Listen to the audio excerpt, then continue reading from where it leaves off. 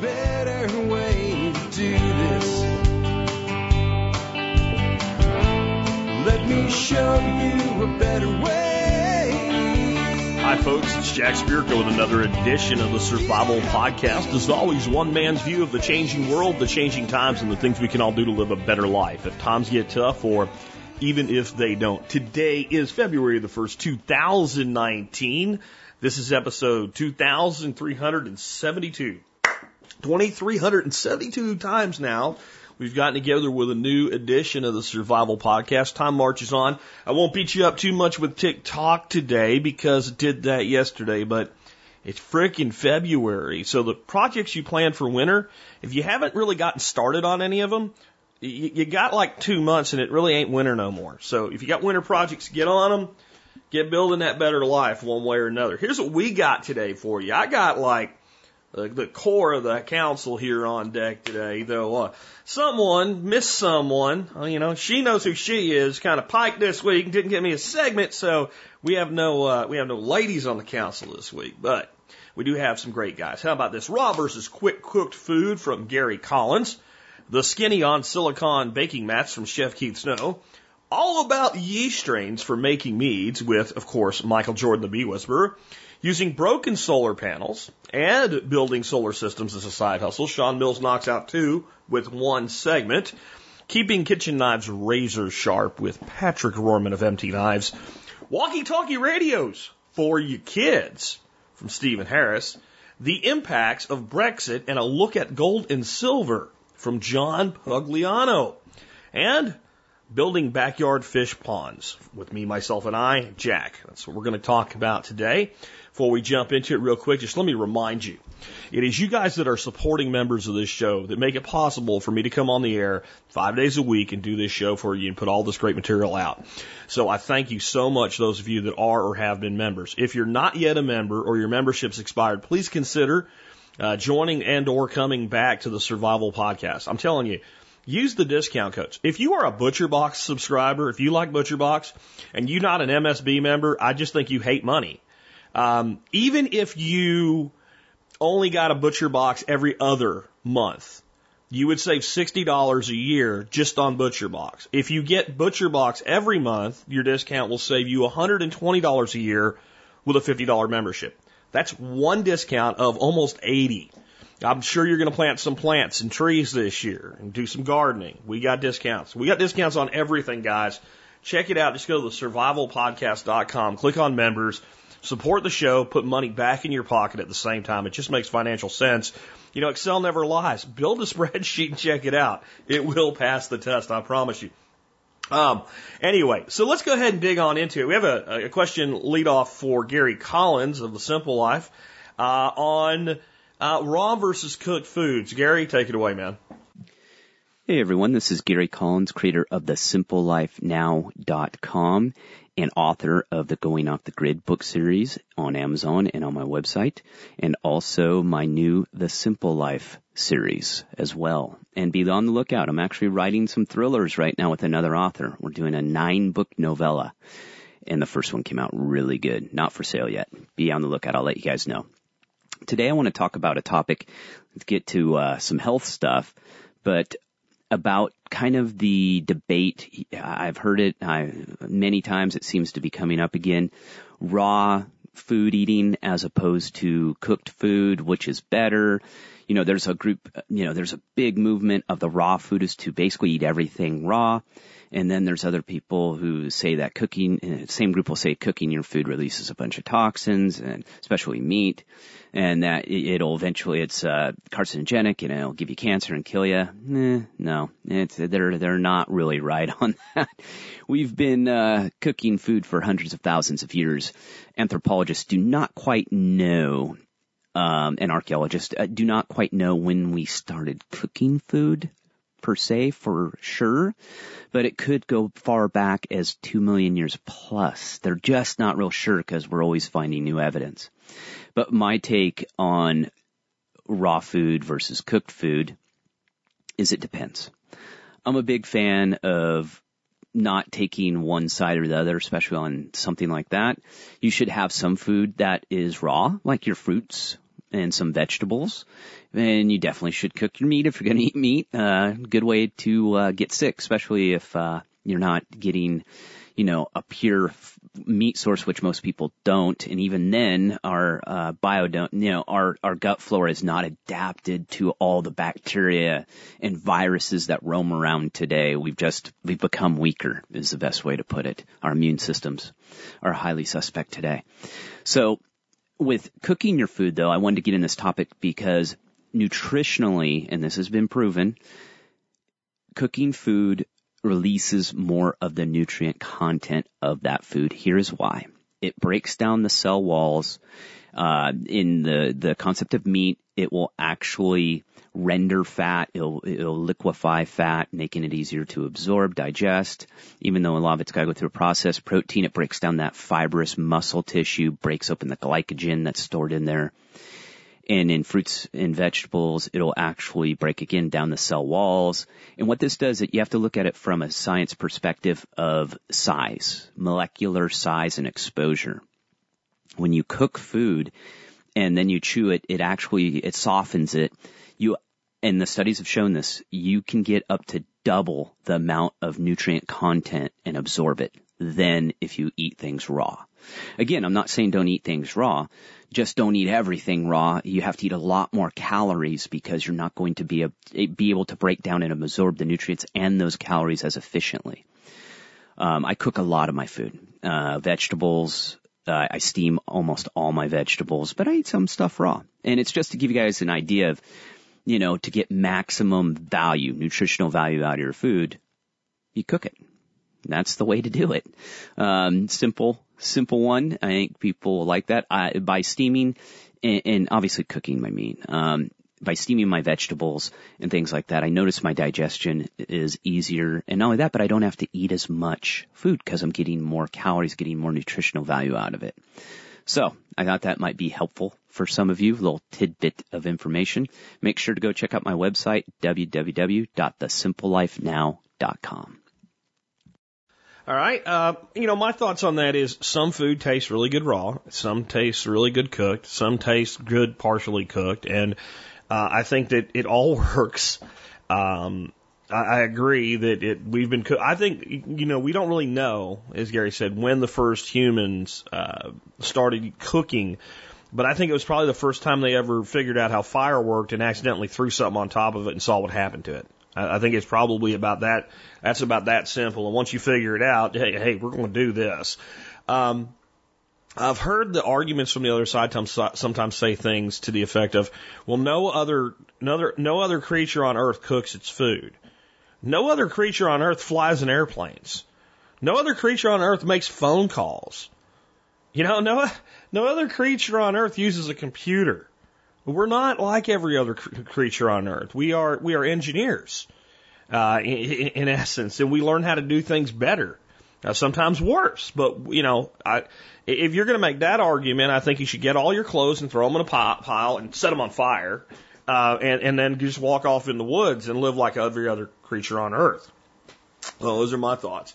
I do think you can overcook food. I just wanted to add that. That was my big add-on to this. I do think you can completely destroy a lot of the nutritive value in specifically vegetables through overcooking. I really don't think you can do that with meat. You can slow cook meat till it completely falls apart, and it's pretty much what it was when it started out. You may even be able to digest even more of it at that point. But if you take something like a green bean and cook it till it's mush, you have driven off some of the nutritive value. All right, next up, let's talk real quick segment from Keith's note here. Somebody asked about silicone baking sheets. Keith, tell us all about that and what should we be using if we're going to go that route? Hey, Chef Keith Snow with HarvestEating.com and the Harvest Eating Podcast. Wanted to talk with Mike from Kentucky about silicone baking sheets. Now, back in the day, the best one was called Silpat, S-I-L-P-A-T. This is one that is made in France, and in the restaurants, these are the type that we use. I think they are probably the best. Now you can get them anywhere and everywhere, and I've noticed that they're just cheaper. They're probably made overseas and in Asia, really, really cheap. They rip easy. They're pretty non-stick, but just if I was investing my money, I'd go for the Silpat. And the best way to care for those, Mike, is not very difficult, but they can get kind of greasy. So what you do is you just put them in warm or even hot soapy water, and a lot of soap, Dawn liquid, something like that, and just give it a good scrub with a clean sponge, and then hang it up to dry, and you will have something that is incredibly non-stick and super versatile. And I do use a ton of parchment paper too, but if I had my choice, I'd be using the Silpat. So that's what I would do. Check out a link that Jack hopefully will put in the show notes over to Amazon, where you can easily get that, and the Silpat is my choice. Hope that helps. Take care. See you soon. And I do have a link for the Silpat mat in the show notes. I'm going to say I've heard from some people that have health concerns about silicone when it comes to silicone baking and muffin tins or whatever. I just don't think so. You can make a case, especially with really high temperatures, against Teflon. In fact, I think you absolutely can conclusively say that there are health concerns with really high temperatures with Teflon. I think at lower temperatures, Teflon is generally even safe. People freak out about aluminum, and I guess if you ate really acidic food cooked in aluminum every single day, you could make a case for that, though you'd end up with a hell of a patina after a time. There are some things that we can cook with that we probably shouldn't, but silicone, it's about the most abundant element on the planet. It's everywhere. If it was a danger to us, I think we'd all be dead and we'd never even evolved as humans. I'm just saying.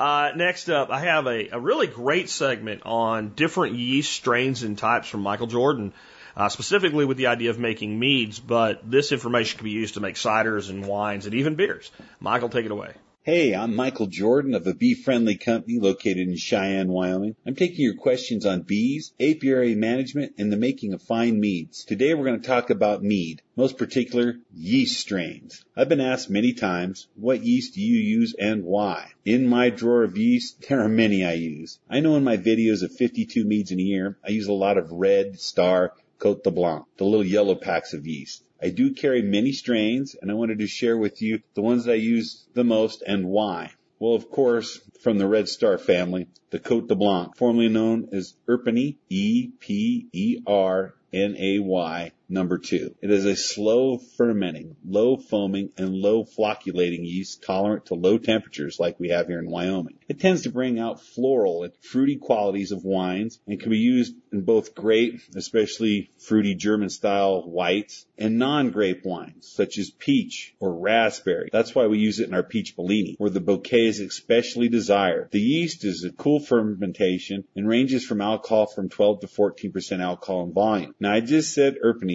E-P-E-R-N-A-Y.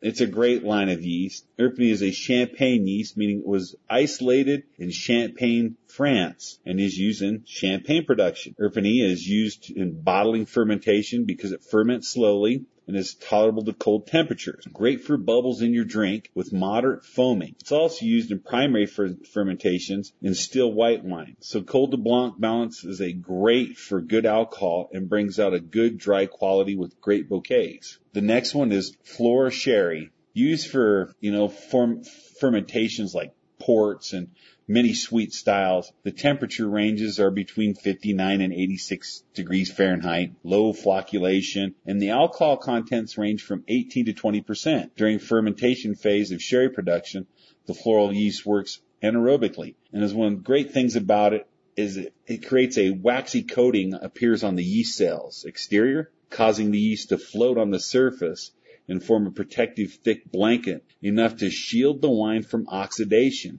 which is super nice for meads that you're making that are over 18%. Red Star has the Premier Cuvée, C-U-R-V-E-E, also known as the Praise de Mousse. This is a champagne yeast that is strong acting, low foaming, and they're qualified for barrel fermentations. It impacts a strong yeasty aroma and usually used for secondary fermentations in both, still and sparkling wine. Good for reds and whites alike, and for restarting stuck fermentations or sluggish fermentations. It's kind of equal to another brand we'll be talking about, Levin 1118. The flocculation is low, but this gives a great reliable alcohol between 15 and 18%. I just talked about Levin, Lalvin, and they have active dry yeast. Many of Levin's yeasts are only sold in quantities of 500 milligrams or larger and are intended for commercial rather than home use. Many brew stores carry small packs of the Levin line, and you can get more if you have friends that brew and if you want to buy and chip in and get a big bucket load of yeast. I really like the Levin EC1118 Prés de Meuse. This is the original, steady, low foamer, excellent for barrel fermentation or working on heavy suspended pulps. Is the one of the most popular wine yeasts in the world. It ferments well in low temperatures, flocculates well, and produces a very compact lees. It is good for champagne base, second bottle fermentations, restarting stuck fermentations, and for late harvest grapes. It's also the yeast of choice for apples, crab apples, cranberries, hawthorn, and cherry wines. It has excellent properties, and the alcohol is around 18%, and it ferments your meads very fast. Also, the Levin line is the K1 V116, the Montepillar. This strain tends to express freshness of the grape or fruit variety, especially in Sauvignon Blancs, but also in fruits such as peaches, nectarines, kiwis, and strawberries. It's because it produces such a flowery esters. The natural fresh fruit aromas are retained for longer periods and compared to a lot of other yeasts. The strain ferments well under stress condition and may be used to restart stuck fermentation. Known among enthologists, brewers, is the original killer yeast. K1 dominates almost any fermentation. It is capable of fermenting 20% alcohol and plus. If it has sufficient nutrients, nitrogen, and fermental sugars, these properties can be employed to boost your alcohol content with this yeast. The line of yeast that I have is called Y yeast. It's WYEAST, and it's Vintner's Choice yeast cultures. Now I want you to know this line is liquid yeast cultures, and directions come with the cultures, but generally one must use a small portion of diluted juice well and add an active yeast culture to it to make the yeast starter. Additional yeast nutrients, particularly in white wines and high sugar content juices, is beneficial. Now in this line, I like the 3134. It's called the Sake number 9. Now, shake or snake or sake is what most people call it. Sake yeast number 9 is used with conjunction of koji for making a wide variety of Asian juice, rice-based beverages. Full body profile for a true sake. Man, it is great for plum wines, making rice beers, and it makes high alcohol, and it makes bitter taste. So it's really cool to use when you're using stuff with raspberries and cherries, plums, and other stone fruits. Now, also in this line, I like 3347, the Water of Life. A great choice for alcohol tolerances. Stuck fermentations, stuff that's just not starting out well. It produces a very clean, dry profile. Low esters. Man, it has very volatile aromatics, man. It is a super good yeast if you can find it. And the reason I use it is because it makes great barley wines and single malt liquors, because the tolerance is 21 to 27% alcohol. So, I mean, you can get in there and you can really mix up a lot of sugar into this and dry out and make a dry profile with huge alcohol and, man, with cream and super aromatics that come out of it. So out of the Y yeast Vintners, man, 3347 is one that I would put in my cabinet. Now, there are hundreds of yeasts out there for one to use. You know, there's classes on yeast usage. The one offered at UC Davis in California in their brewing school is great. I highly recommend it. It's a great class. If you can get a list on Facebook at the Underground Meadery in the file section. I put together a huge a huge thing in there in that section for you. There's one thing I want everybody to know that, yeast requires a balanced diet. The grape is the only fruit that possesses the perfect balance of sugar, acid, amino acids, phenols, nutrients, and water, significant enough to make a balanced wine naturally. Now, all others, including some grapes that are classified in this aspect, require additives, usually sugar, which we're using honey, some acids, tanning agents, or other nutrients. Next to sulfites and acid, nutrients are probably the most misunderstood additive that we habitually use to activate yeast. You should always look at your yeast and see what nutrients they ask for, other enzymes, ferments, or anything that you need to add to it. I think that you should probably take some classes on yeast if you're looking to get really into brewing, or if you become a commercial brewer, and look at taking on some, different yeast strains and try a batch with several different types of yeast to see which one you like the best with that blend of must. With all your adjuncts and stuff added to it, there's a lot that can be used, from making your meads bitter, bringing out more fruit trace, making them dry or sweet, making them sparkly, or making them so they're stills.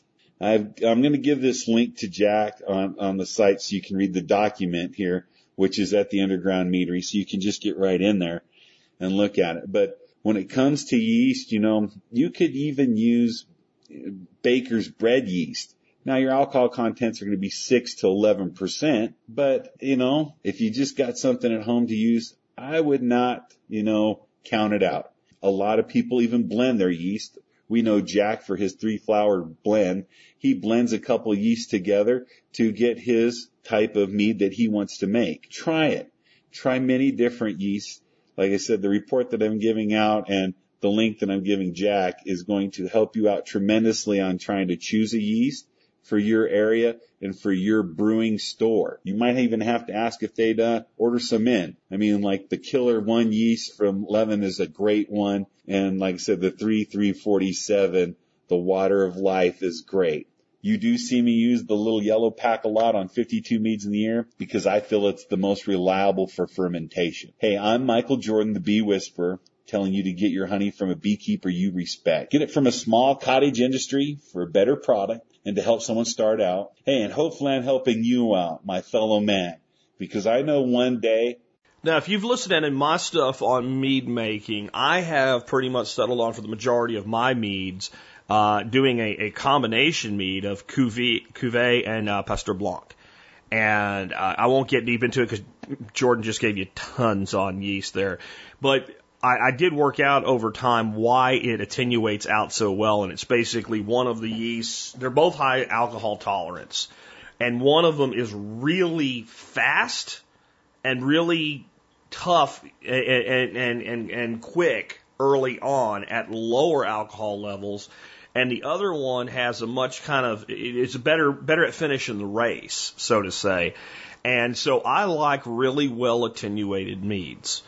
And I want my meads high alcohol. I want them dry. I don't want a bunch of sweetness and sugariness in my meads. It's just not my way. That doesn't mean it's wrong. It's just what I prefer. And you can do so much just by changing yeasts. And I think it's important to point out that the way that I came up with the yeast that I use that I prefer is by using different strains and different combinations, making the exact same mead. Everything, the honey's the same, the adjuncts are the same, everything was the same except the yeast, and tasting them side by side.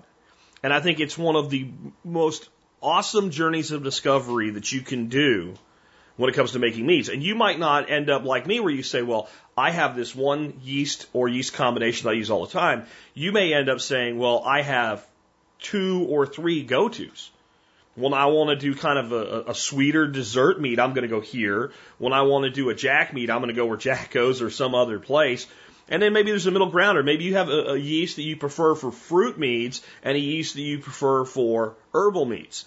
And with small batch mead making, it's so easy. You can make a batch of mead in 15 minutes. Now, it takes a while for it to ferment and all, but the work is 15 minutes of work, and it's easy to clean up, and it's not spilling, guys, if you spill it in the sink. That's the rule we have here. I didn't spill it if it spilled in the sink. So, just some thoughts added on to that. Next up, I got Sean Mills talking about getting a really sweet deal on broken solar panels, and also on developing kind of a side hustle business with helping people with solar kits and things like that. And Sean, I think, might have created a new thing. You know, I always say don't be a window licker. Well, Sean says don't be a solar panel licker. Really? Yeah, it'll make sense when he brings it up. Sean, tell us what's up, man. Hey everyone, this is Sean Mills with hackmysolar.com, and I've got two questions I'm going to answer today. First, I have a question from Michael in DFW about broken solar panels. Michael says, "Hey Sean, this is Michael from the DFW area, and I have found a great deal on solar panels, but they're shattered glass solar panels. It seems everyone interested in solar is under the impression that they must have bright, shiny new solar panels to be effective. My research is leading me to believe this is not the case. Will you please share your opinion on the positives and negative aspects of using solar panels that are not in pristine condition? Thanks for your time. Best wishes in the future." Hey, Michael, good job on finding a source for cost-effective solar panels. You actually have shared what your price point is on those guys, and you're definitely getting them at the right price. My opinion here is that if you can get used panels at a price per watt rate that works for you, then go for it. As I've mentioned before, damage to a panel will reduce the output of the panel to the amperage of the worst performing cell. So on a 300 watt panel with 60 cells, if 59 cells are working perfectly and one cell is damaged and is only putting out 50%, you now have a 150 watt panel. Generally, this shading impacts current but not voltage. So you should test your used panels under full sun to determine what the actual output would be to understand what your actual dollars per watt is. Another consideration when building out the array is that the one cell I mentioned before will also impact every other cell that is wired in series with it. So if you have 3 panels wired in series, that one cell impacts the current of all 60 cells on all 3 panels. Wiring panels in series makes the voltage additive, but the current stays consistent. And as I mentioned, current is what is generally impacted by shading. So you might have a lot of voltage, but a very small amount of amperage being impacted by that one bad cell. Now, if you wire them in parallel, this isolates the bad cell to the panel that it exists on. Parallel wiring makes current additive. So if you have one panel with 4 amps and another panel that's broken with 2 amps, all at 18 volts, you're getting 18 volts at 6 amps to the charge controller. Now, if you're getting bad readings off of U cells that seem to be in good condition, you can check for burned out bypass diodes or loose connections between the PV cells. These are both common issues and easy fixes if the price is right. The biggest concern you would have with damaged panels would be during rainstorms when the conductivity of water could change the path of the current and create an electrocution hazard. Properly isolating and grounding the array, putting them under a clear poly panel to keep rain off, and, not going out and licking your panels in the middle of a thunderstorm are all ways to prevent this potential shorting issue from causing harm. I wouldn't mount broken glass panels on my roof, but I know other people who have. I have a metal roof with metal downspouts, and I wouldn't want a broken panel to electrify my roof and gutters, but I would have no issue at all using them on a ground mount system that maybe has a small fence around it with a little keep out sign. Make sure everyone in the family is aware of the potential hazard, knows not to go out and touch the array, just like they know not to take the cover off the breaker box and start playing around in there. All right, now I've got a question from Greg in Northern Alabama. Greg says, "Hey, I've been experimenting with solar and creating my own systems for a little while now. I just started buying some panels in bulk and then reselling them locally. I'm looking into creating some kits and tutorials for people specifically for solar hot water preheating and small off-grid setups. I was wondering if Sean had some advice on what people are looking for in the off-grid community. I'm in the Northern Alabama area and would like to help other people get started with solar power. Any suggestions, tips, or criticisms are appreciated. Thanks, Greg." Hey, Greg, first of all, Great job on turning your passion into a side hustle and actually generating some revenue. That's awesome. I'm actually in a similar part of the world as you, and my experience has been there are generally 3 types of people looking into off-grid solar systems. Those who are looking to move to an off-grid property full-time, those who have a bug-out location or a hunting camp with no on-grid options, but they want to electrify it, and those who are looking to move from on the grid to off the grid, but stay in the same place. So far, just about everyone that I have spoken to about converting an existing property has decided not to move forward with it. Even people who have paid me for a design have decided not to implement it. And that's because grid electricity is super cheap. Stephen Harris is right when he says that PV solar is not a great option for most people already on the grid and not looking to move because it's not cost effective compared to grid electricity. Now, those moving to an off-grid property and those looking to electrify a non-residential property are probably your sweet spot. If I were doing what you propose, I would build out a few systems so that you can bring prospective clients to actually see them and see the results. The system that I described in the December 20th Expert Council show is pretty representative of how most people I speak with are going about their system. They're getting it started with a small investment and then building it up from there, knowing that they're probably going to have to replace a couple components as they grow. Now, you might be in a good spot if you're going to provide hardware, as upgrades could involve you giving a credit and taking back, for example, a smaller charge controller to use in future systems. Feel free to shoot me an email at Sean@hackmysolar.com. That's SHAWN if you have any other questions. Well, hey, with that being said, guys, thanks for the questions. Keep them coming. I'm looking forward to answering more for you. So don't lick your solar panels. And I want to say about, people doing conversions. I don't think people are going to be doing conversions anytime soon, but I think more and more people are going to start doing additions, where they're doing grid tie and stuff like that. Even Stephen Harris, some of the deals that have come out on solar panels lately has been like, yeah, you might want to pick some of these up, even if you're on grid. The cost of solar is going to get continuously driven down. The footprint per watt is going to be continuously driven down. We're nowhere near completing like the ultimate of what we can do on cheap, efficient. We're not there.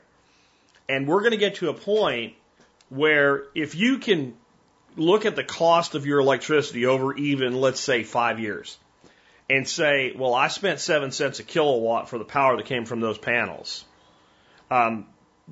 If they last another 5 years, it's free electricity. In a big way, because most people are paying about 10 cents a kilowatt from the electric company. So whether it's a grid tie with battery backup, you're going to see more and more of that. Right now, storage is the expense. Really, panels are a good deal. Right now, they're already a good deal. When you can do solar with storage for about 7 cents a watt, and we're going to get there. We are absolutely going to get there. Every home in America that can afford the initial expense will have solar panels and power backup, because it will be a completely selfish thing to do. It will be completely in your own best interest to do it. It will be financially the right decision. Excel will literally, when you build an Excel spreadsheet, unless you live someplace crazy where you're like right next to the hydro plant or something in Washington where you're paying 4 cents. Most of America, when you make the Excel spreadsheet, remember Clippy? Clippy will come back. Clippy was the little guy that said, looks like you're typing a letter. He showed up in all the Microsoft Office products. Clippy will come back and he will scream at you through your screen. Why aren't you doing this? That's what happens when that number gets there. We're pretty close to that number already with panels. We're not there with storage. The storage is what's going to put it over the top, because then all of a sudden you got backup power. You can dollar cost average against the power company. And I think the power companies, as much as they've held a grip on centralization, are going to become the biggest advocates of decentralization. Because what will not happen is people will not be able to generate enough power to have all the shit that they want off of their rooftops. They're not going to be able to do it. What they're going to be able to do is generate a whole shitload of power and bank a bunch of it. And the power companies are going, there's already been tests we've already covered where they basically give you a Tesla Powerwall for stupid cheap on a rental basis. And those programs will work out, and it will be better for the power companies to store the power decentralized at their customer premise than it will to be able to build any more peaker plants. And that's what's going to happen. So I think there's a future in this, but I do think you're going to have, a lot of people that like to talk about it. When they really look at the numbers and they really look at the payback right now, there's still a lot of places where it just doesn't make sense. Next up, I have a question for Patrick Rohrman on keeping your kitchen knives razor sharp. Patrick knows a little bit about keeping a knife sharp. Patrick, what's up? Hey guys, it's Patrick with MT Knives coming to you today with today's Expert Council question of the week. Today's question comes from Daniel. He says, what do you recommend for sharpening kitchen and butcher knives? Do you recommend a whetstone or something else to sharpen my knives? We are doing more of our own animal processing and would like to keep my knives razor sharp for that. I do use a ceramic hone and have decent quality knives, but I was curious what else I could do to get them sharp for those big processing days. Thanks, Daniel. Well, Daniel, it's good to hear that you're doing your own processing. I feel like processing livestock is a very simple thing to do, and it's rewarding to do it yourself and be in control of what goes in the scrap bin and what stays in your freezer. So I've done a lot of processing myself. For a while I worked at a meat locker. We also butchered our own chickens on the farm and even a cow, goats, just whatever.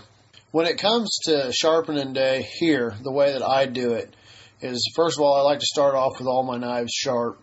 I'll go through and sharpen all the knives the day before. But then as we're sharpening to touch up, a lot of times what I'll do is I'll have my 1000 grit King Waterstone, and I will just, the minute that knife quits cutting the way that I want it to, I'll go give it a few passes, bring that edge back, and go right back to work. I don't mess around with stropping it on newspaper or stropping it. I just go straight to the 1000 grit stone. I get my edge established, and then I go back to work. When I worked at a meat locker, I used a steel a lot. A steel is good, and you could have one at the table and straighten up your edge every now and then. But I just find it easier for me just to go ahead and go back to that 1000 grit stone and pull that edge back up. It takes a few passes and go back to work. I would suggest that if you're going to use a steel, go ahead and have a steel. If you feel like it's not doing much, you could go with a diamond rod or the ceramic. I'm not sure if the ceramic that you have is a rod or not, but I do like the ceramic as well.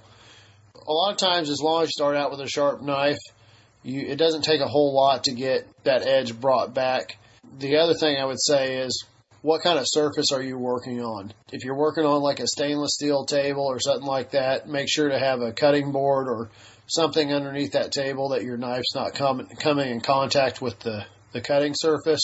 And also be careful on how you're using your knife, that you're not getting too aggressive and getting it into the bone a lot.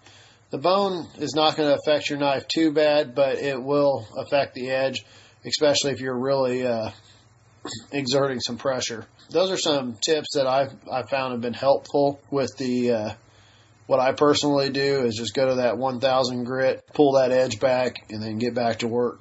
Nobody wants to spend any more time than they have to processing, especially if you're doing a cow or something like that. It takes a lot of time. We used to be able to process 100 meat birds in about 4 hours with my wife and the kids, and then a couple neighbors to help. So it goes really fast when you have sharp knives and you know what you're doing. You have a good system set up in place. So anyways, thank you for the question, Daniel. I hope that helps you out. Let me know how your next butchering day goes. And anybody else who has any questions, feel free to send them over to Jack at the Survival Podcast. Thank you. Have a great day. So, I think part of the reason Patrick prefers a stone to a steel is he's got a lot of experience with stone, and he's really good at sharpening with a stone. I am of the other school of thought. I prefer a steel. And I am not great at sharpening. I'm okay at it.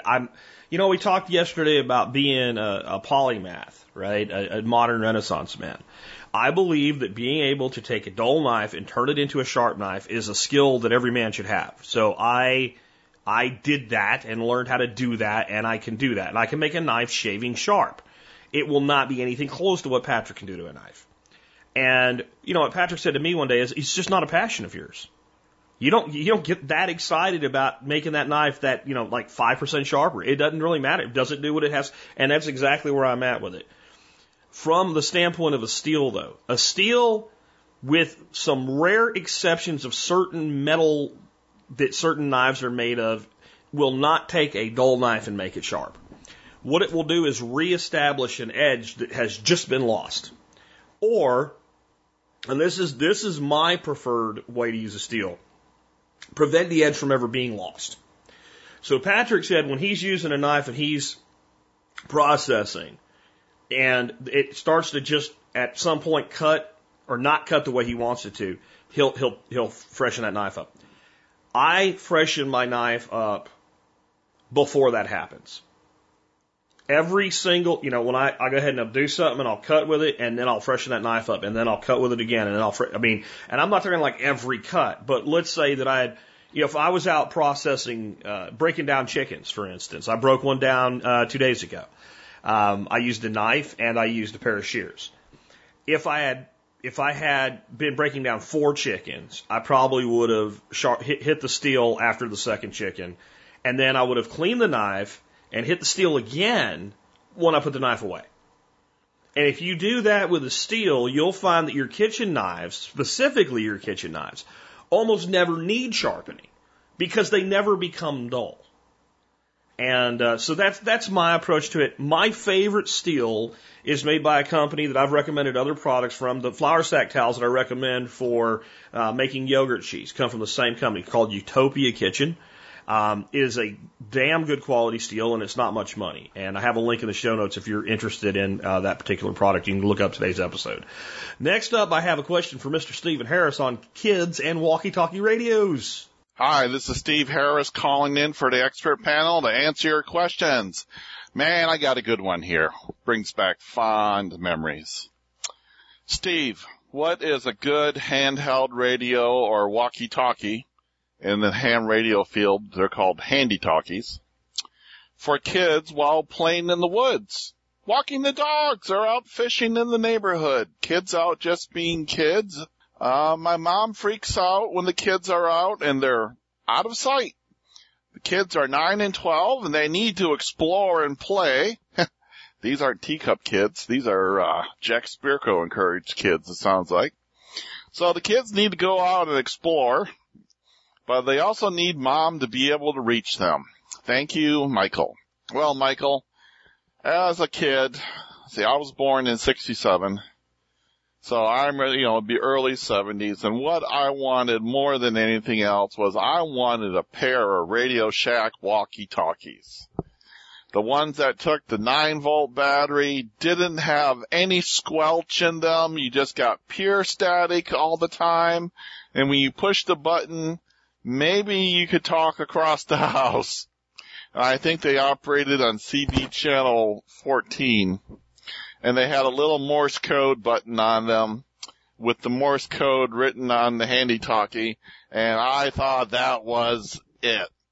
But, let's see, what was it? It was like Scooby-Doo or one of the other cartoon shows. They had radios, and they were silent until they pushed the button and they talked. And I wanted one of those, and I couldn't find out. I couldn't find out what that was. I was just a kid. I didn't know what a squelch was. So yeah. So I went on to Amazon and looked at some good stuff and thought about being a kid. And I found some nice ones. It wasn't easy really to find some with good ratings and good fake spot grades. some Chinese name, West Tan walkie-talkie for kids. The neat thing I liked about these is they only have 3 channels. They don't have 22 channels and 23,483 privacy codes and, all responder beeps and all that stuff. They just only have 3 channels, no display, a few buttons, a big push to talk. They're 2 for $22. They come in blue and they come in pink. Links to these are in the show notes. They take 3 or 4 AAA batteries. So make sure you get your EBL AAA or Amazon Basics AAA batteries for nickel metal hydride batteries for these. You don't need to pay the longer dollar for the end loops. The EBLs or Amazon Basics for the kids playing are just fine. I also have a link in the show notes to a really good EBL charger that charges off of USB, 4 batteries at once in 2 hours, and it runs off USB or USB-C, actually. There's another one on there. It's great. It's simple. It's got one big push-to-talk button like the size of your thumb right in the middle of it. And they're rechargeable, and these are moving towards business radios. Link in the show notes, and they're 2 for $35. You're going to need to go look at these and decide which ones are for you. Then there's the more work-oriented, like a construction site radio. These are actually pretty simple. They're the size of a credit card. They are rechargeable, like the last ones I just mentioned. Good range, good antenna. They even have a docking station. Just when kids come in, they put the radio in the docking station and it recharges. They're 4 for $60. So $15 each. Well, you need 3 of them, 2 kids and mom. The kids gotta talk between each other. You know that. Mom wants to talk, so right away, anything that has 2, you're gonna be buying 4 of because you need 3 of them. Plus you need one for a spare, and all these have great drop resistance on them. My favorite Motorola GMRS radios that I told people to get about 4 years ago on radios1234.com, they're now discontinued by the manufacturer, or the replacements have really bad Amazon feedback. Motorola came out with new ones, and the feedback is like 3.5 stars. It's like, sorry, I don't play that game. So the selections aren't stellar in the area of the GMRS radios, and a Baofeng is just way too many buttons for a kid. So I would really kind of lean towards those, one of the 3 that I mentioned. Links in the show notes. Well, that's about it for this show. Go see which ones you like and you think are going to be good for your situation, for your age kids. You got a little 3 or 4 year old running around, get them a radio. They will be, especially if they got any geekiness in them, they will be in 7th heaven. Get them a radio before you even get them a phone or a tablet.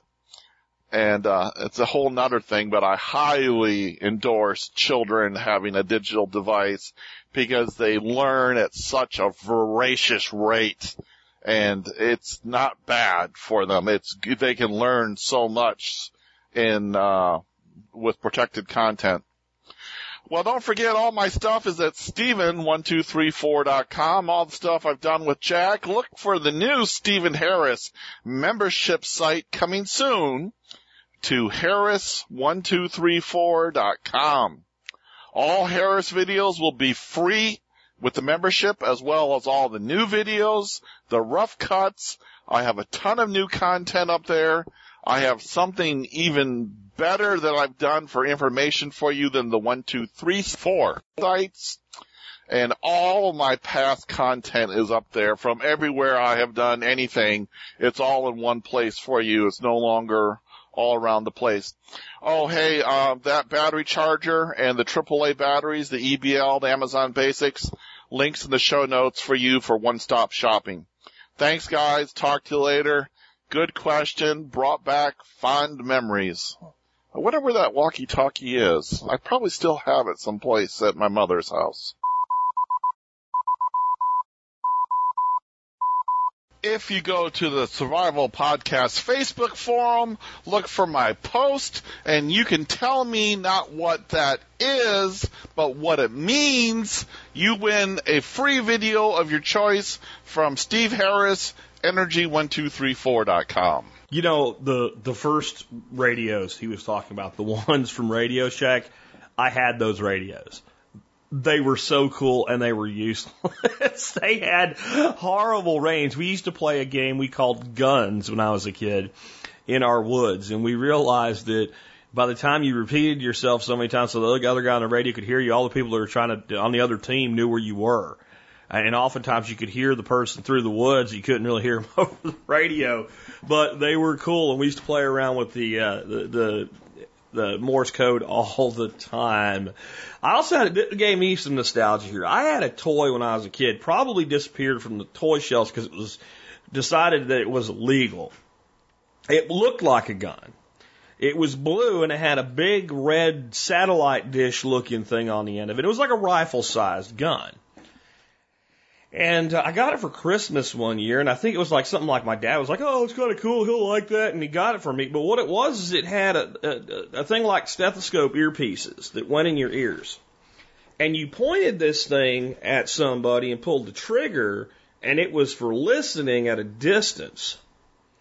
Well, even though this was a toy, and knowing my dad is a pretty tight-wadded guy, it couldn't have cost very much money.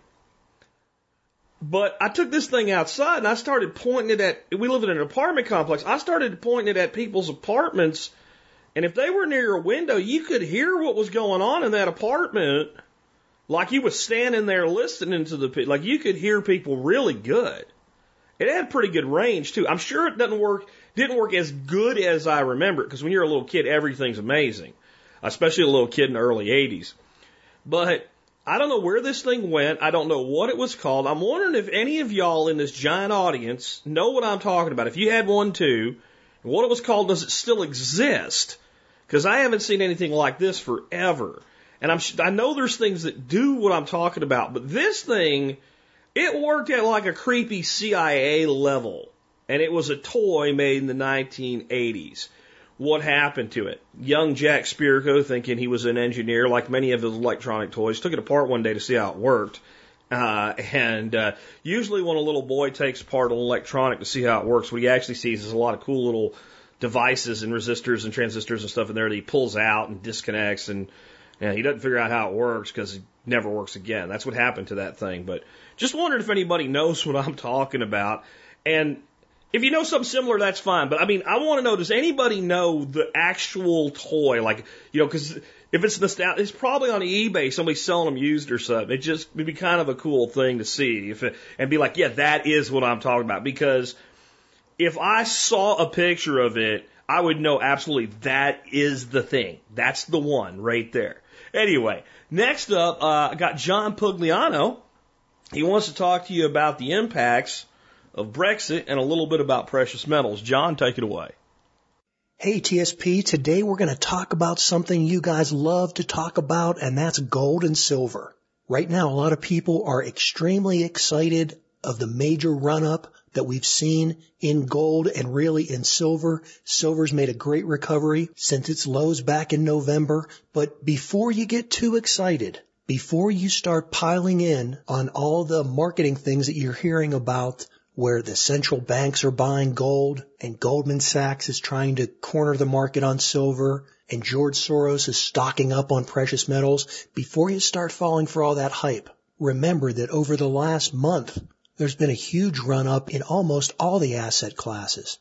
Look at the S&P 500. Since Christmas Eve 2018, the S&P is up almost 15%. So why is that? Is that because the central banks are buying the S&P 500? Is that because George Soros is stocking up on the S&P 500? Is that because Goldman Sachs is trying to corner the market on the S&P 500? No, of course not. None of those things have anything to do with the rise in the S&P 500 over the last month, and they probably don't have anything to do with the rise of gold and silver over the past 2 or 3 months. So what is accounting for the rise, and is it time to buy or is it time to sell? I'll get to that in a minute. But before we do, I want to use this as a teaching moment. And I've stressed this before. I'm going to stress it again in the future, but I really want to hit on it now. When it comes to any type investment, whether you're investing in stocks or bonds or real estate or precious metals, you have to remember that you're not investing in a vacuum. Money is fungible. Investors have a choice. And so you can never be narrow-minded or myopic. You can't just look at one asset class. You have to be willing to look at the whole landscape and then move where you think it's appropriate for your risk tolerance. Now, I bring all this up because if you're looking right now at just the price of gold and silver, you're going to be missing the big picture. You need to also be looking at what's happening with copper and with oil, because copper and oil are the two commodities that really give you the most insight into what's happening with the global economy. If I look at these four commodities in unison, and I look at them over the last 4 years or so, I think they're telling a similar story. And that narrative is that all these commodities fell apart and put in a low during the market downturn at the end of 2015, the beginning of 2016. If you remember going back to January of 2016, that's when oil actually hit $28 a barrel. But once the price of oil had bottomed out, then it and all the other commodities started to slowly rise up. The fear had passed. Investors realized that the prices had gotten too low, everything had been oversold, and prices started to quickly move up, and then they actually hit an accelerant. And this is what's important. By the summer of 2016, those four main commodities, copper, oil, gold, and silver, they all spiked up again. The big political event that was taking place then was the uncertainty around Brexit. Leading up to that vote and immediately after that surprise decision is when the price on all these commodities erupted. And then once the initial shock had passed, things started to calm down, prices started to come down. But what happened that fall? It was the surprise election of Donald Trump. Again, prior to the election, these commodities had all bottomed out, and then immediately following the election, they all started to rise. When Trump got elected, the thought was that he was going to do a lot of the things that he has done. Cut taxes, decrease regulation, and stimulate the economy with a lot of debt. Well, he has done that, and since both demand and inflation would likely rise under those type of situations, the prices on all those commodities went up. Think back to January 2018. At that time, all the experts were talking about global synchronized growth. Copper got up to about $3.30 a pound. That's the highest it had been for about 5 years. Likewise, oil, silver, gold, they all started putting in tops sometime between January and June of 2018. But then the outlook on the economy shifted. There was fear of not only an economic slowdown, but also rising inflation that would cause the Federal Reserve to jack up interest rates, which would cool off the economy. And so by the end of 2018, all the asset classes were down.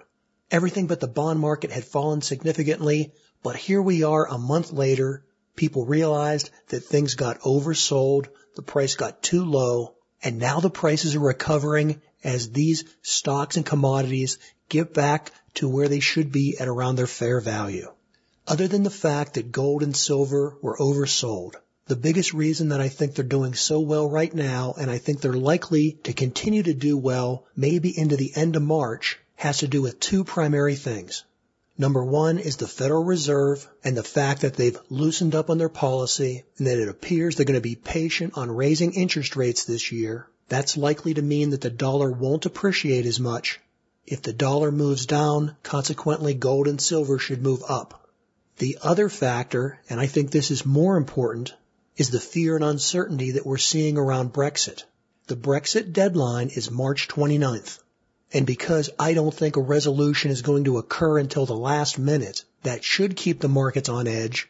And if this drama continues to play out, well, it's very likely that gold and silver could perform exactly the way they did back in the summer of 2016. That's when gold got up to about $13.75. And silver, I don't remember, I think it might have gotten up to about $21. So if you bought gold and silver a few months ago when they hit a low, good for you. Under normal conditions, I'd be concerned because I think there's a lot of resistance for silver, anywhere between $16 and $17 an ounce. There's a lot of overhead pressure there. I think only the fear of Brexit will push it higher, but if you want to hold out for the real Brexit drama, you could see it get up, in that range of $20. And likewise for gold, there's a lot of resistance between 1310 and 1350. Gold has only broken out above that point once in the past 5 years, and that occurred during the Brexit vote in 2016. So yes, I think these commodities are likely to run up farther, but I personally would start backing off on my positions as we get towards the end of March and the resolution of whatever's going to happen between the United Kingdom and the European Union. Well, hey, that's just my opinion. As always, I appreciate your questions. For the Expert Council, this is John Pugliano of Investable Wealth. Good stuff from John. I'm going to do my segment here on building backyard fish ponds, and I'm actually tying this all the way back to Monday. And Monday this week, I answered a question for Steve Larkin, and he was looking to potentially build a pond that he would stock with catfish and let the catfish eat quail droppings, which is just not going to work. So we talked him out of that. But we did talk about using black soldier fly larvae to feed the catfish or any fish, and using the quail droppings into a black soldier fly bin to take care of the quail droppings, make compost, and produce lots and lots of black soldier fly. And Steve said that when he tried to do a worm bed, what it ended up being was a bunch of black soldier fly larvae. The whole thing was full of them. So, yeah, he knows it works. What he didn't like about that is because it was designed as a worm bed, it didn't make a very good black soldier fly bin. So the only way you could get them out of there is basically to shovel through all this poop and try to get them out with a shovel. Well, if you build this properly, they get themselves out of the bin. So Steve's pretty hip now on doing a pond of sorts. And these are his two options as to what he was looking to do. One would be to get like the biggest stock tank they make, which as far as I know, and if you know of a bigger one, let me know. But as far as I know, the biggest stock tank that you can just buy and have delivered or go pick it up on a trailer is an 8-foot round by 2 foot deep.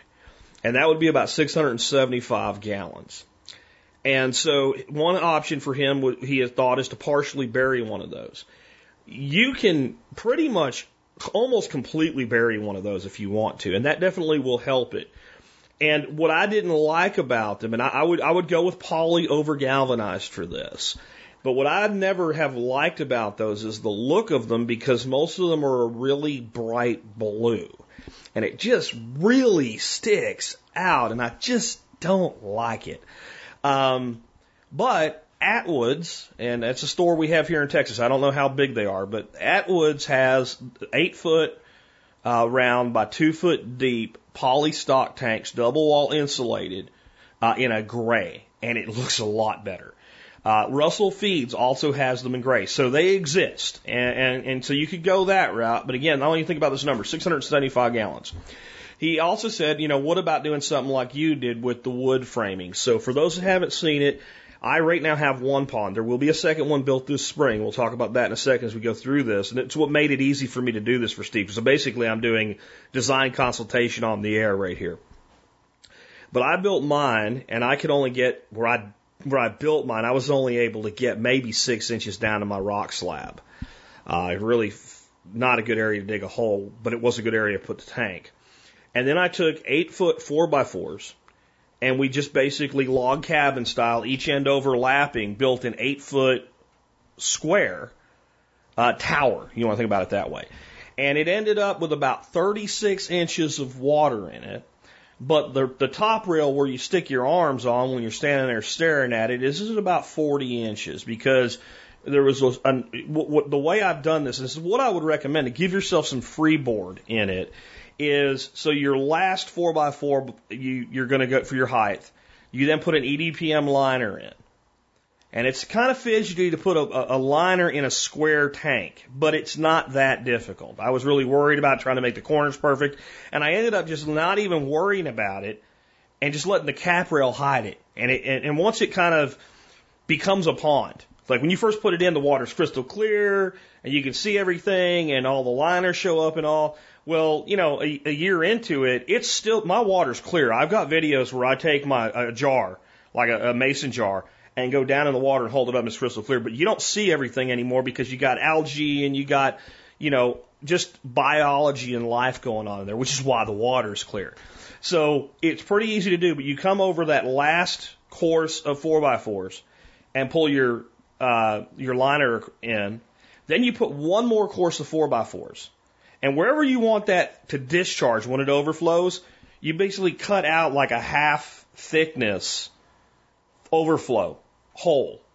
And what I didn't do, and I should have, is at that point I think it would make a good idea to put a bead of silicone between the top boards and the liner so that it really is sealed and it'll force it out of that discharge. Because you're probably not going to be perfectly level no matter how hard you try. Ask me, I know. I'm close. I'm talking millimeters. But millimeters are millimeters, and it still kind of seeps between the top course, not quite where I want it to discharge sometimes. So you do that, and then that gives you another 3.5 inches over wherever your top is of your water. And then if you use something like 2x material, like 2x12s to make rail caps, and let them overhang, that hides that liner roll, and it looks really good. And it gives you a nice rail to set a drink on and hang out and what have you. So that brings you up then, another 1.5 inches, because a 2x is really 1.5 inches by, right? So you got 3.5 plus 1.5, so you got 5 inches right there, right? Of additional 3.5. What did I say? Yeah, 3.5, 4.5, and a half is 5 inches, right? So you got 5 more inches above the water level. So if you have a 30-inch height and you're 6 inches in the ground, you're still at like almost 36 inches. So you got to work that in. Anyway, what I suggested to Steve, since he lives where he can dig and he has a tractor with a digger attachment, I'd dig a damn hole as deep as I wanted it, and I'd only build it up maybe a couple feet. This is kind of what I'm going to do. If you dig a hole, there's zero construction costs other than the liner that goes in the hole. And Steve, like me, has a lot of livestock, and I imagine that he'd want to make sure ducks didn't jump in there and swim around and crap the place up. So about 30 inches is what I found, that if you have something 30 inches high, pretty much unless you have ducks that fly, they're not going to get in it. So I'm going to build one of these, and I'm going to do a 12x12 or a 16x16. I hadn't decided yet. We think with a Mini X, we can get about a foot deep and drive things down. And that way you can go below grade, and that's great. What I'm getting at here is that what you really want to do when you build any kind of a pond is create thermal gradient. And the deeper you are, the more thermal gradient you have. So let's go back to that 8-foot round stock tank, because it's simple. You set it somewhere, you fill it up, you turn on a pump, and it's a pond. And it can be that simple. You only have 2 feet of depth. Even if you bury it a foot, now you're only a foot in the ground, but you only have a foot above ground. That water temperature can come up in temperature and go down in temperature way faster than just one more foot, 3 feet. So if we look, and then when you go to a square versus round, you gain the corners in volume. So again, that 8-foot stock tank is 625 gallons.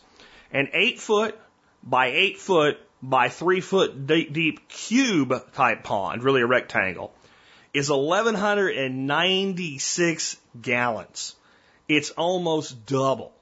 And when you're doing 8x8 square, every foot, just checking the calculator here right now to make sure I'm right, is about 400 gallons. So if you have 3 foot, you're rated about 1,200 gallons, right? If you're at 4 foot, you're rated about 1,600 gallons. So you can work it out from there. Going to what I'm going to do, which is a 12 foot, you're at about 2,600, almost 2,700 gallons at 3 foot of depth, which is the minimum depth that I would do with one of these. And I'm going to try to do 4. But when you go to a 12 by 12 cube shape, per foot of depth, you're at like 900 gallons per foot. So even a 12 by 12 cube, only a foot deep, is about 30% more water volume than one of those stock tanks. This costs more to do, but probably not if you really want it to look good. Because the stock tanks kind of stock tank-like. So, what you might end up doing then is put landscape timbers around it and then fill them in with dirt, and now that's volume you could have had to your liner. So that's why I really like these things, and we call them Miyagi's because they make you think of Mr. Miyagi's backyard from Karate Kid. They look that good, and I'm not that good of a carpenter. If I can make it look good, it can really be made to look good. The one that I'm going to put in, I'm going to see if I can get my buddy David's friend Toby to come over and might do the cap rails in cedar and have him miter them because I'm not real good at that stuff. So, mine I just blocked them up against each other and they looked good.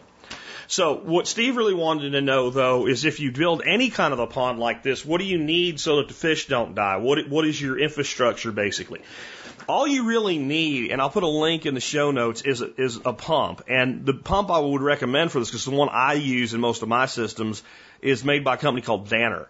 And they make two that are exactly the same form factor, but one is about 2,000 gallons an hour and the other one's 3. If you're just doing one pond, you're not pushing water away from it anywhere, I'd go with the 2,000 gallon per hour pump because it uses only about 80 watts of power. So that's less power than a 100 watt old style incandescent light bulb. So it doesn't use a lot of energy, and that saves you cost. And you don't need to move that much water. All you would really need in something, an 8x8 to 12x12 size with 3 or more feet of depth to keep the kind of fish we're talking about things like goldfish or bluegills alive, is a spray bar. Now, you might go through a period of time where you lose some fish, but they're low-value fish, so you don't care, and you just add more when you're ready. But if you take that pump and build a spray bar, so you take about a 1.5 to 2 foot long piece of pipe that attaches, with an elbow down to the pump, and it comes out, and you have a cap on it or a valve that's closed, and you drill some holes in it, and you just run it like a spray bar, like in a live well for a boat, it will pretty much do what you need. It's not what I would stop at, but that's where I would start. Now, what I would recommend then is if you can do it and you can make it look good and you're happy with it, I would put in one aquaponic style ebb and flow bed. And I have 4 of them on mine, and there's going to be one by spring on the 8x8. You're not going to ever really do aquaponics with this. And I think it takes too much rail space up. So I'm going to change it to just one. I'm not exactly sure where it's going to be yet, and open the rest of those rails up. When I build the big one, it's going to have one. All I want to do is create a biological filter. We've talked a lot about aquariums lately. If you fill that thing with lava rock, and don't plant any plants in it, and run water, and put a spray bar on it, and don't even put a bell siphon on it, just put an overflow really low, and run water through it, it will do all the filtration you need. It's a biological filter. Bacteria will colonize the rocks, the water will run over the rocks, and it will return to the pond. And the bacteria will help break down the nitrate into nitrite, right? And then the rest of the biology of the pond takes care of everything. Now, what I would plant in that, because why not plant something in it? I would plant something like, why don't we eliminate, because this is what I'm thinking, I want to eliminate every point of failure I can. Why don't we eliminate the bell siphon as a point of failure? What you can do is run a constant flow at about 50% fill and plant it with something like Chinese water chestnut. Now, basically, you've got a reed bed, but it's edible. That's what I'm going to do, so that's what I would recommend that Steve would do here. Get some Chinese water chestnut chromes, put them in there, and just let it go. They are just eat the hell out of nutrient. Next, the way I've built mine, and the way I'm going to build the next one is take cinder blocks. They're cheap. They have lots of pores. They're going to get colonized with bacteria, and now you have towers of bacteria that are handling, so you got another biological filter. Yes, they are alkaline. All our water here is alkaline anyway. Our rainwater's alkaline, our well water's alkaline, our city water's alkaline. It's all alkaline anyway. Don't worry about it. It ain't going to hurt nothing. The lakes are alkaline. Just let it go. And basically I build towers.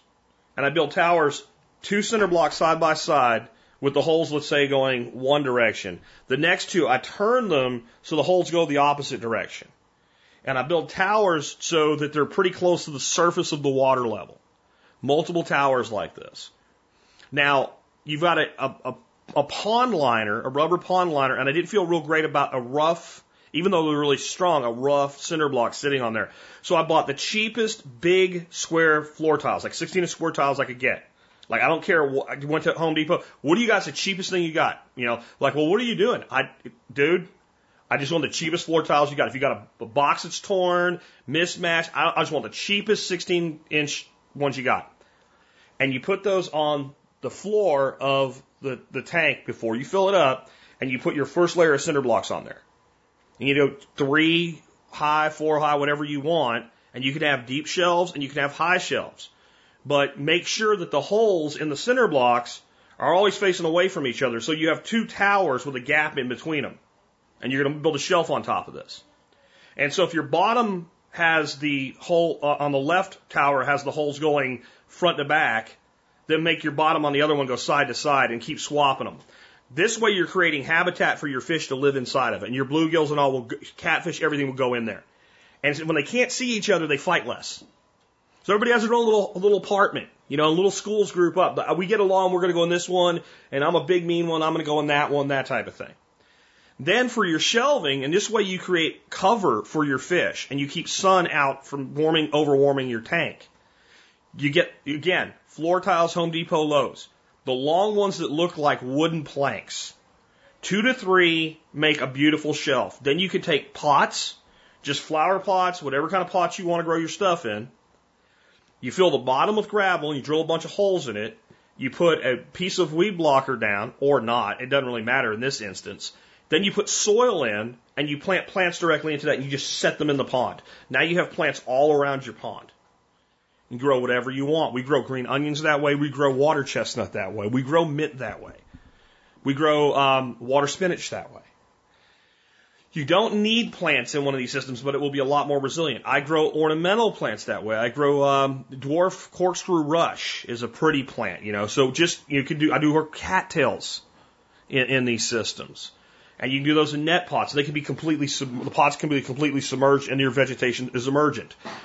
In Texas, anywhere really, but in Texas, the sun is your enemy, and what you don't want is a big green pond. So you want to keep algae blooms down. The biggest way to do that is cover the surface with surface vegetation. Duckweed, salvinia are great, but in bigger ponds like this, with the amount of water agitation you're going to have, they don't work as well. Water hyacinth works good. Water lettuce works good. Either of those are among my favorites. And if you're growing water spinach out of a pot and you let it crawl out onto the surface, it will also be a good cover. And if you do that, you're going to have a healthy ecosystem. Now, I do want to move water. Which means the problem is you can beat up your surface vegetation, turn it over, etc. The easiest thing I found to do is get like some 3-inch or 2-inch or whatever size pipe you want, PVC, and 4 elbows, and cut 4 pieces the same length, however big you want this island of vegetation to be, and glue it together like a raft. Now you've got a raft. You sit it in the center and you leave gaps around the edge. Get some stainless steel fencing wire, like used for electric fence, because it won't rust. Aluminum's better, it'll last forever. And use that and kind of run a couple wires and hold that raft in the center of your pond. Now your ebb and flow can, every time that constant overflow bed, whatever it is, can constantly drop water down in there. Your spray bar can run full tilt. Your plants have a resting place, and you put all your top growth plants in there, and most of your perimeter is shaded out by your potted plants and your shelving and your towers and all that stuff. So now you've got a very low light signature down into the water. You're not going to have algae problems. Everything's going to balance. Mine has now been running for, I think, almost 3 years now. And I have not lost a fish in a very long time. And these are not fish that were kindly treated. They were either trapped or caught on line and hook, thrown in a 5-gallon bucket with a battery-powered air pump, take a rough ride home in a truck and get thrown in to this thing with no acclimation whatsoever. And it's the one place I've not lost any real significant amount of fish due to a failure or anything like that. Now, what I'm going to do when I redesign the one that I have, and when I build the new one, is I'm going to run pipe, and I already have pipe I had for 4 beds like this, but run a splitter and then run your pump from a center point, center of one wall, out to the 2 corners, and then over to the next 2 corners, like a Y, like a football. Think of it the shape of a football goalpost. And then, if you're not running ebb and flow beds, just you can put that pipe up under the rail, hold it with plumbing strap and screws. That way it's hidden, but have little spouts that come out with a single straight line valve. You can use 1/2 inch for this if you want to, and open each valve just enough to give a little bit of surface agitation, and point them all kind of the same way, so you kind of create a whirlpool flow in the tank is one way you could do it. The other way is each 2 corners could be opposing each other, creating cross current flows. But creating flows will prevent you from having dead spots in the pond and move things around, and then your fish swimming will move things around. That's the way I would design it. I know it's kind of a complicated thing to do audio-wise, but if you check out some of my videos, I will put a link to my whole series on the timber frame pond. I show how I build it all the way through. This is the big news. It's going to probably be end of March, more likely middle of April. I am going to do a workshop in the spring. I am not doing the kind of workshop you guys are accustomed to where there's 70 people here and it's 4 days long. It is probably going to be a Thursday, Friday, probably $300 to come to it, and 15 people is going to be the limit. If you want to do that, pay attention, keep alert. I'll have, I'm not going to say, okay, you can sign up today, right? I will announce it at least a week in advance before you can sign up. And it's probably going to be 5 meals. So it's probably going to be the day you show up, you handle your own breakfast, bring something with you, whatever. 2 days of work. First day we'll do lunch and dinner. The second day we'll do breakfast, lunch, and dinner for y'all. It will not be the extravagance of a fall workshop, but it's certainly more affordable. It's less days, and I expect that most people will be local. With a small number, we'll just let you guys use the bathrooms in the house instead of having porta-johns and stuff like that. And most people can probably, be able to bed down in one of the outbuildings or something like that. So it should make that more convenient for people too. Again, this is going to be a 15-person only thing. If you're interested in it, just kind of pay attention. If you are interested, it'd be good for me to know how much interest there is in this with the way I just described it. Just shoot me an email. It's not going to put you on a waiting list or anything, but, it'll give me a feeling for how this is going to go. And I think it'll be a lot of fun, but I think it'll be more a project-oriented thing that when you leave, you will absolutely know how to build one yourself. So, anyway, with that, we have wrapped up another episode. I want to remind you, if you like the show and the work that we do, you can help support us by doing your online shopping through tspaz.com. That's tspaz.com. You can see all the stuff that I recommend on Amazon there. And as long as you start your shopping there, you help us no matter what you buy. But today I have a product for you that I brought around so many times. And the reason I brought it around so many times is it's stupid cheap at $9. And I really don't think my homestead would be very useful without it. These are monoprice releasable cable ties. So they're zip ties. Well, a little lever that when you want to take it back off of whatever you put it onto, instead of cutting it off and throw it away, you push the lever and take it back off. I use these things all the time. They are fantastic. I put my shade netting on my aviary, for instance, and use these releasable cable ties. So the shade netting really needs to come off because I'm getting close to being ready to start doing spring planting out there. And so I take the shading off until we hit summer when it gets really blazing hot, and I put it back on. Well, when I take it off, I just take the cable ties off and the grommet that's in the netting and just put the tie rate back in there, fold up the net, and then it's got the ties with it when it goes back on. And they last about 2 to 3 seasons without getting too brittle and breaking. They are outdoor rated, black UV stabilized. I've built on the fly, just take 4 cattle panels and built animal caging for ducks and made duck tractors, 8-foot and 16-foot duck tractors out of them. You name it, if you can bind it together, I've done it with a zip tie. I won't tell the whole story here, but one of my friends back in the Army fixed a tie rod with cable ties, and my other buddy and me borrowed his truck, and he didn't tell us until we got back that the tie rod was held together with cable ties. I thought my buddy Brad was going to kill my buddy Dean over that, but it did work. I mean, that's how versatile. I mean, if you give a redneck, cable ties, baling wire, duct tape and a Leatherman, we can pretty much fix anything that's fixable without going to a shop. At least get it by a little bit of time. Anyway, with that, we have wrapped up another episode. Let's talk about our song of the day. This is School Song Week. These are all songs not necessarily about school, but about looking back at the school years, specifically the high school years.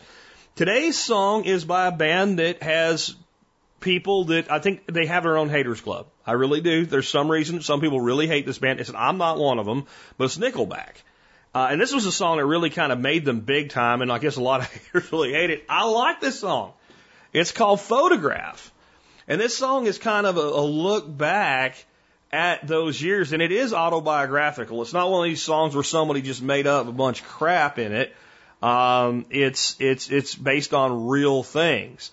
But the guy that wrote it said it's just nostalgia, growing up in a small town and you can't go back to your childhood, saying goodbye to friends that you've drifted away from, where you grew up, where you went to school, who you hung out with, and the dumb stuff you used to do as a kid, the first love, all of those things. Everyone has one or two of those memories that they are fond of, so this song is just really a bridge for all of that. Yeah, it is. And I think if you're from a small town, you probably like this song better than if you're from a big town or a big city.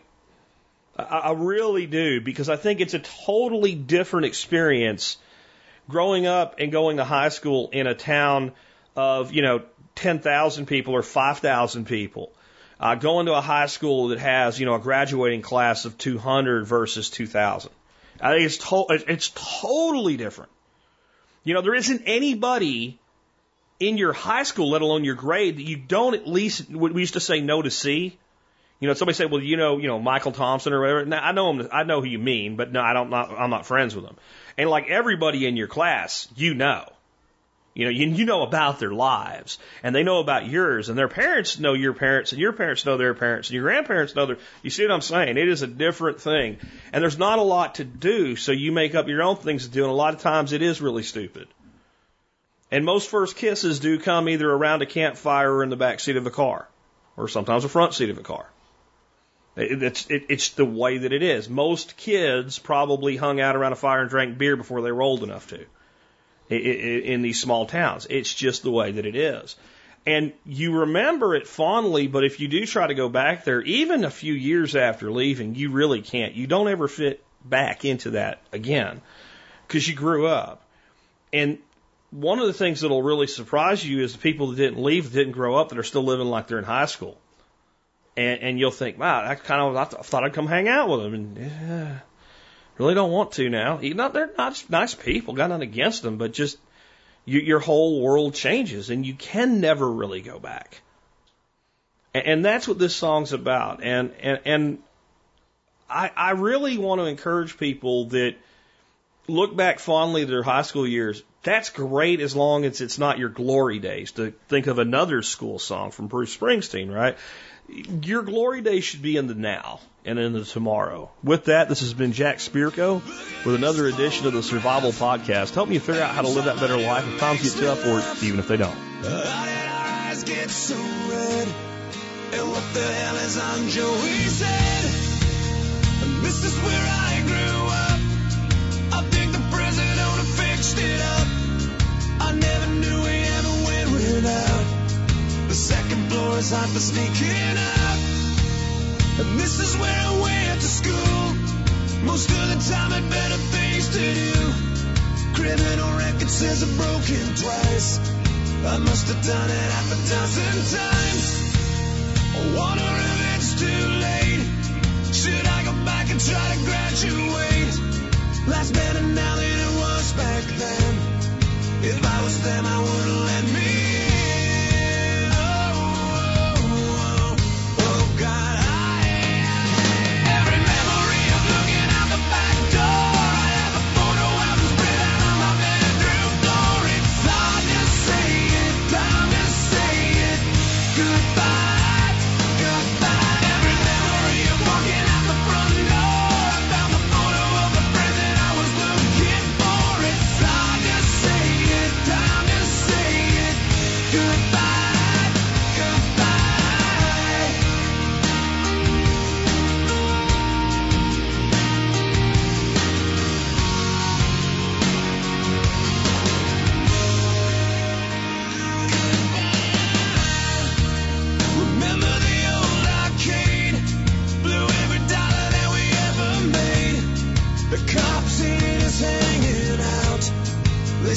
somebody went and burned it down.